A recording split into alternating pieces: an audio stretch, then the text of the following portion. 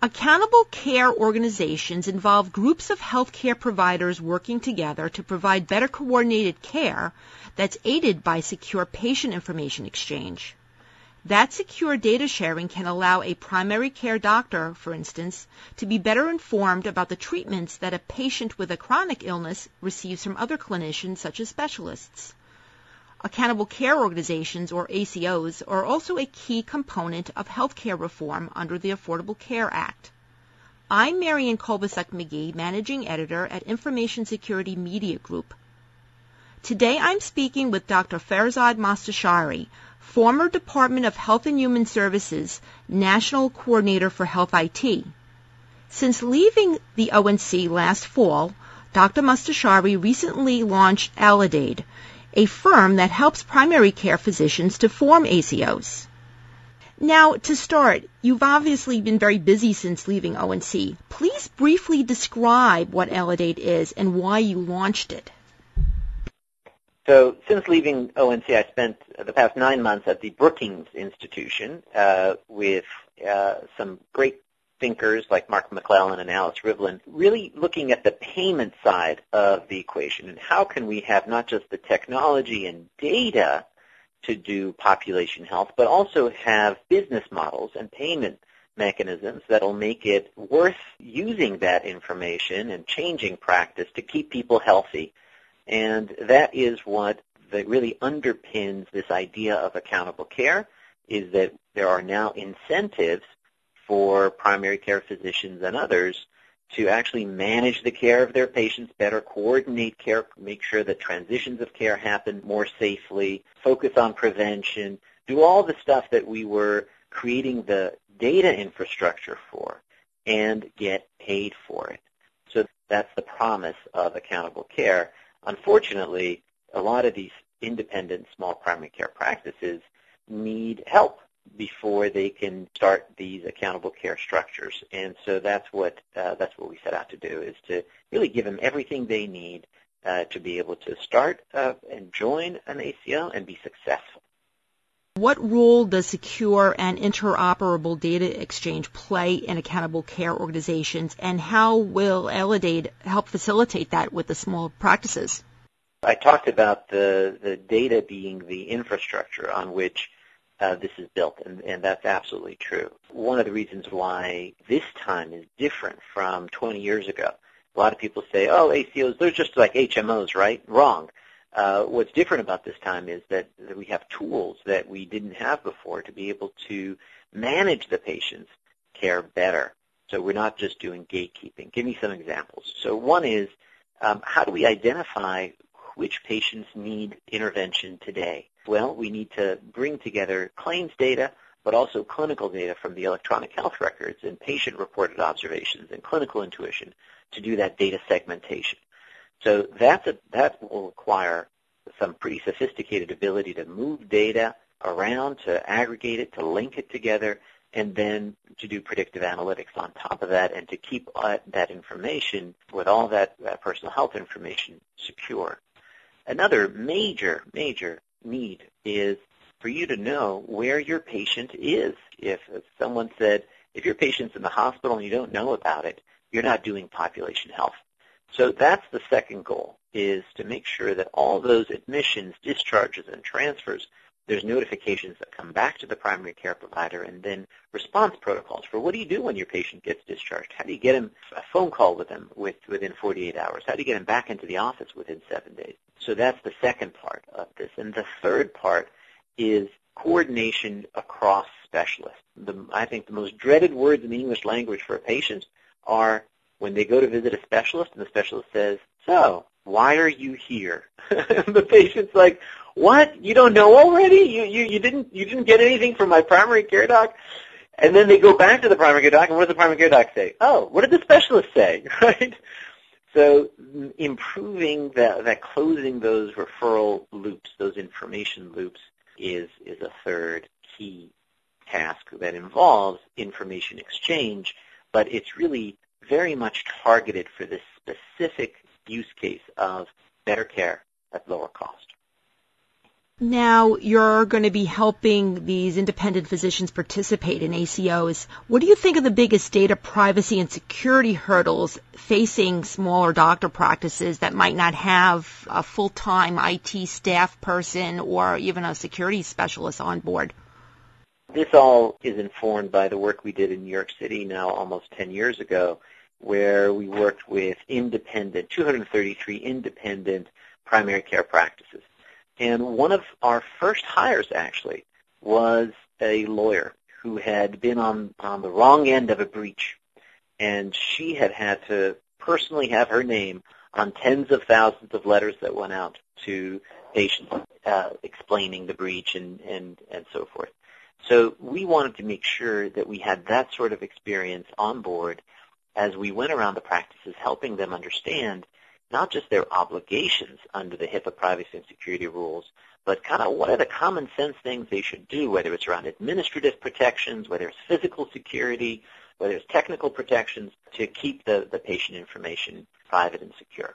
And that's going to be, I think, another, as we now are kind of raising the ante, not just about having electronic information in the offices, but also being able to exchange it with specialists, receiving information from the health plan, from the hospital, and so forth, that those information, both over the wire and on the platter, as they say, are secure.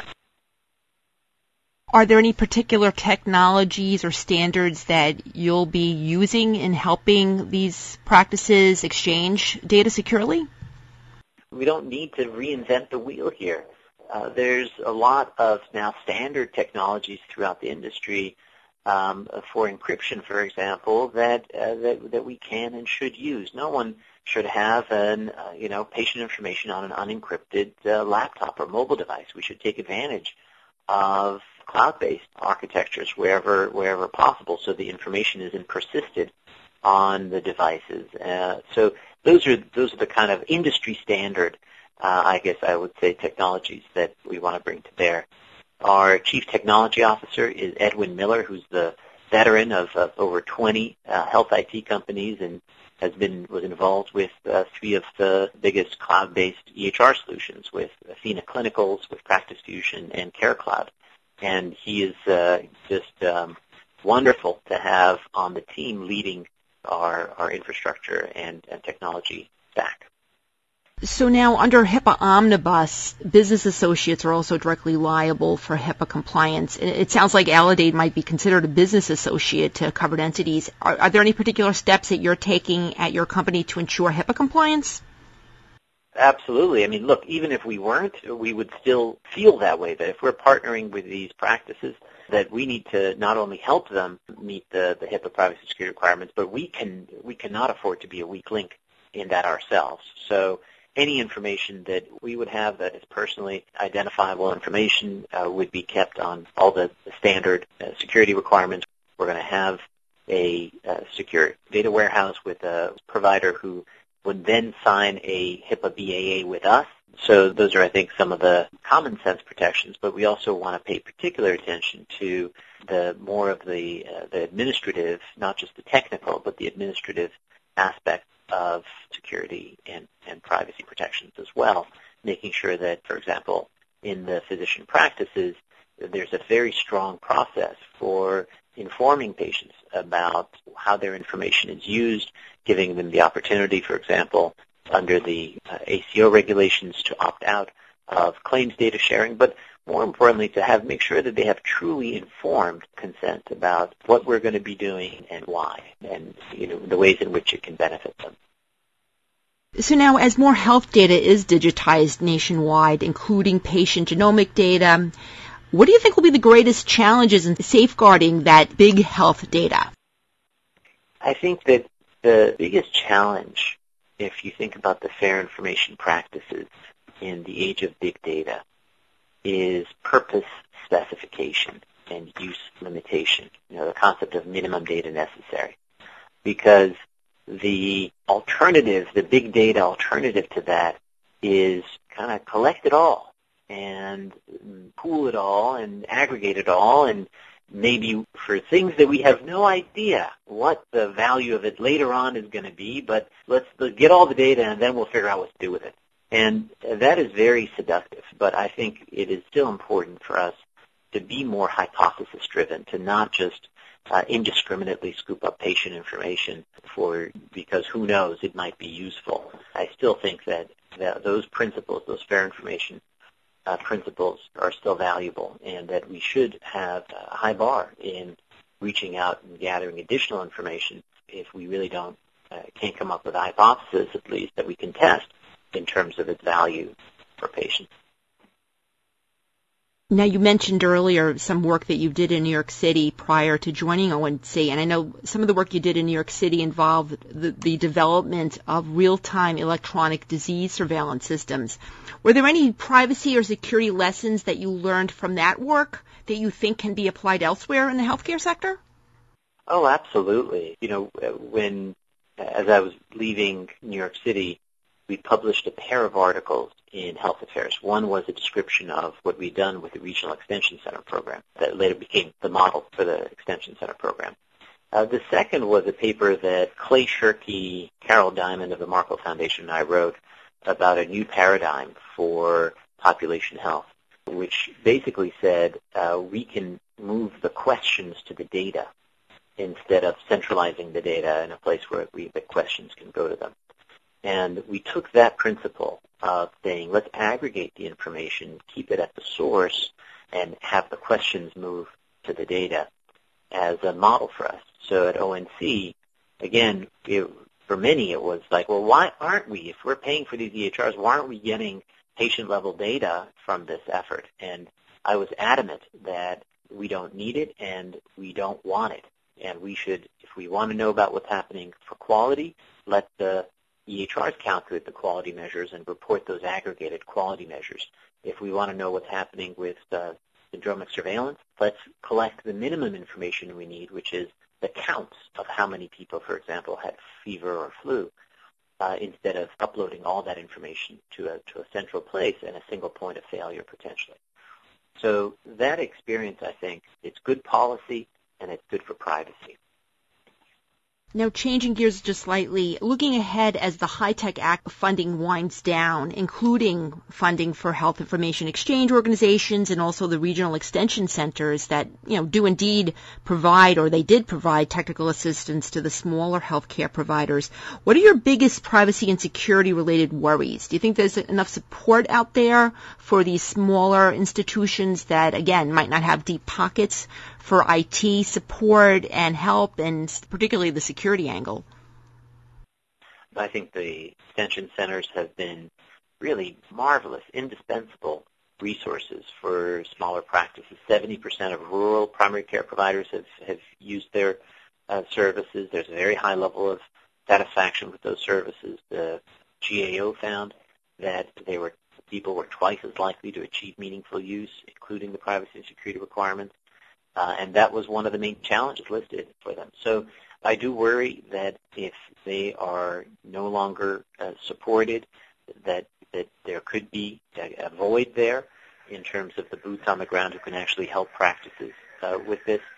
One of my hopes, however, is that as extension centers really deepen their services, they move more into practice transformation and help practices with these new models of care, that could be a sustainable business model for the extension centers.